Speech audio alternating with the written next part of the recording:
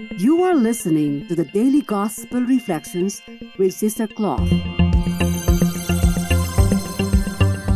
This podcast is brought to you by the Paulines Multimedia.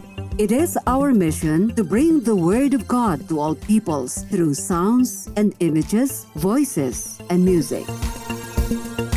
Come and join us as we share with you a thought a day.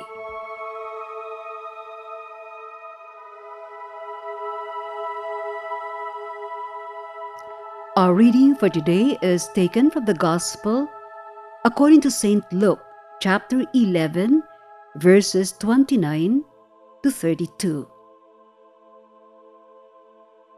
While still more people gathered in the crowd, Jesus said to them, "This generation is an evil generation. It seeks a sign, but no sign will be given it, except the sign of Jonah. Just as Jonah became a sign to the Ninevites, so will the Son of Man be to this generation.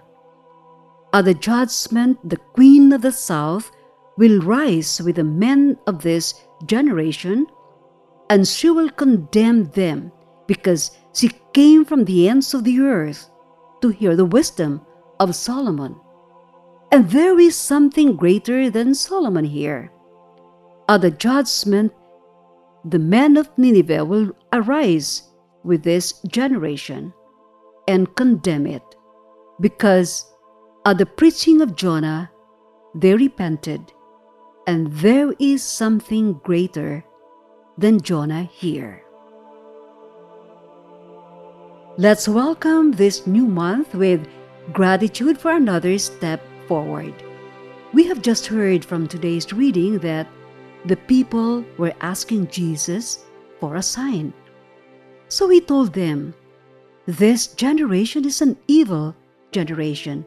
It asks for a sign." I guess some of you might want to comment and say, "But why did Jesus react with prejudice? Are not signs a confirmation of God's presence among His people? If they ask for it, then maybe they wanted to experience the nearness of God. But were the people really interested in that experience, or they simply continued to doubt the divinity of Jesus? They wanted more signs because they wanted Jesus to prove that, indeed, He was the promised Messiah.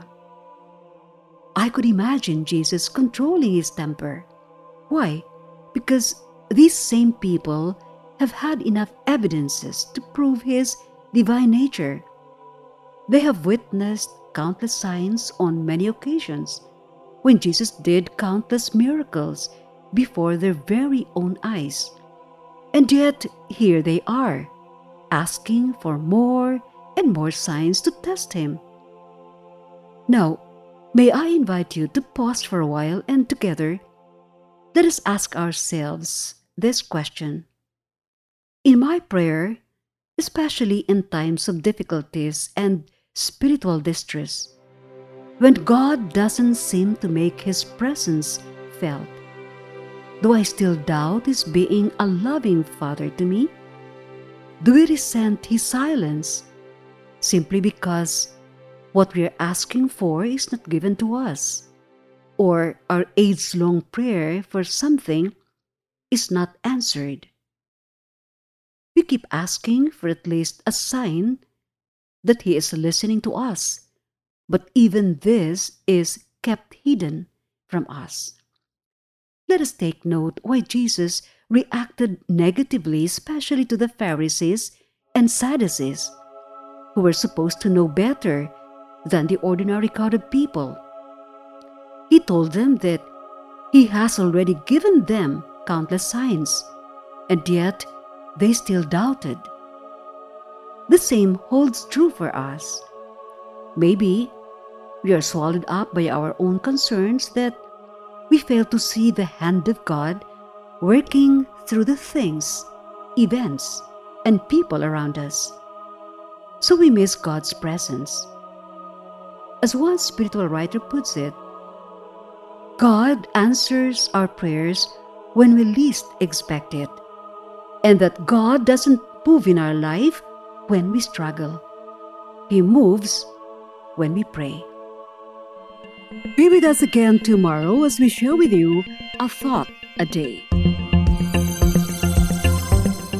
Meanwhile, you can follow us and listen to other Apple and Google podcasts on Spotify, produced by Pauline's Multimedia.